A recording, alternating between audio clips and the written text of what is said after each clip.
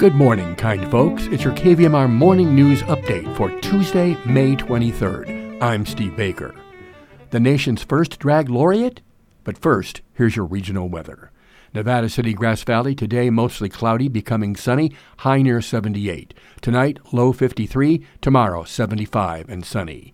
Sacramento today, mostly sunny, high 83. Tonight, low 54, tomorrow 83 and sunny. Truckee, Tahoe today, partly sunny, high about 68. Isolated showers possible after 11 a.m., 20% chance of precipitation. Tonight, partly cloudy, low 38.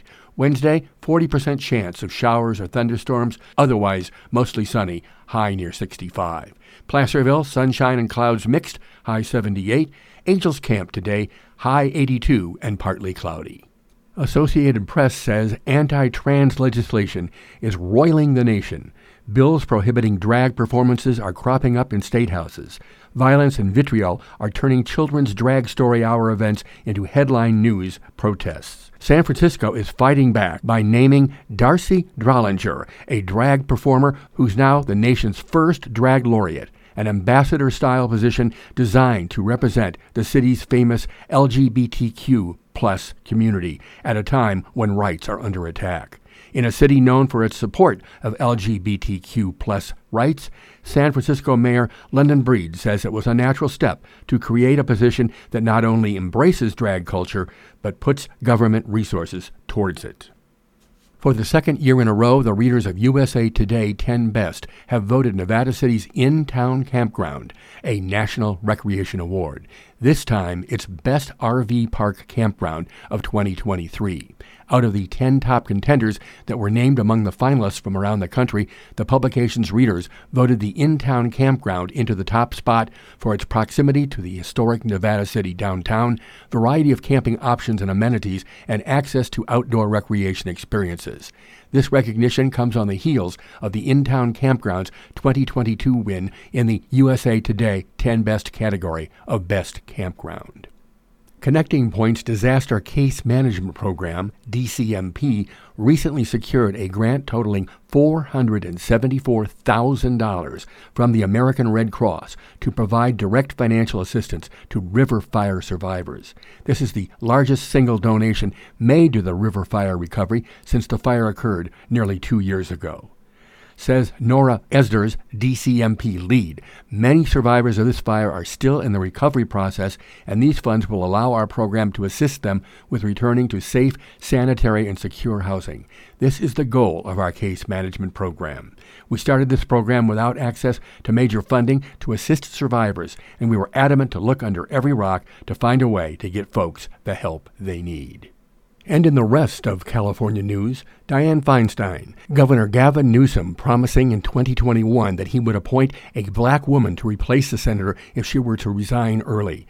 With Feinstein ailing, that vow is now looming over the jockeying to succeed her. Plus, why Feinstein, like so many before her, refuses to let go. And despite increased scrutiny, Californians remain divided on her fitness for office. Undocumented students. The University of California Regents unanimously agreed last week to find a pathway to hire students who lack legal status and work permits, that according to the Los Angeles Times. UC Santa Cruz housing woes. Housing is so costly in Santa Cruz, the second most expensive market for renters in the nation, that some UC Santa Cruz students are competing for spots in a trailer park. And the Mist Trail, the most popular trail among visitors to Yosemite National Park, is getting a $5 million upgrade, the San Jose Mercury News is reporting. And drinking water at about 25% of child care centers licensed by the state tested dangerously high for lead, according to the Los Angeles Times. And Disney pulls the plug. Amid a feud with Florida's Governor Ron DeSantis, Disney's chief executive, Robert Iger, announcing that the company would not move forward with a $1 billion development in Orlando. Disney had planned to relocate as many as 2,000 employees there from Southern California.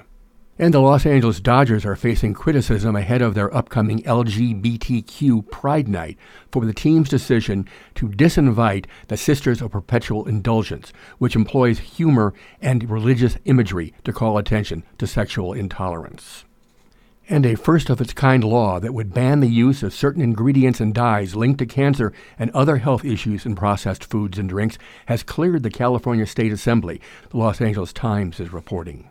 Almost 40% of forest areas burned by wildfire in the western United States in the past 40 years can be attributed to carbon emissions. And federal officials have granted emergency approval to a bird flu vaccine for use in California condors, an agency of the U.S. Department of Agriculture has announced. And in his first public remarks since Silicon Valley Bank collapsed, the bank's former chief executive cast blame on regulators, the news media, his board of directors, and even the bank's own depositors for its demise. And pricey tomatoes, tomato goods including ketchup, spaghetti sauce, tomato soup, and salsa might be more expensive the next time you go to the grocery store, KNBC-TV is reporting. KVMR community event listings include the Truckee Certified Farmers Market. Takes place every Tuesday this summer, including today, from 8 a.m. to 1 p.m. at the Truckee River Regional Park, with fresh and local fruits, veggies, flowers, meats, cheeses, olive oil, fresh baked breads, artisan crafts, food trucks, and more.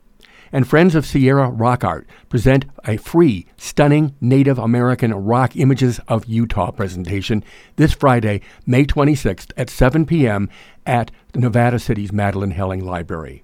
For information, www.sierrarockart.com. You can also access this information and links online at kvmr.org under Community Events and look for May 23rd or May 26th listings. In birthdays, singer Jewel turns 49, and a very, very happy birthday today to KVMR broadcaster Jenny Michael. Now let's take you back to the Tuesday morning show with your charming host, Paul Emery.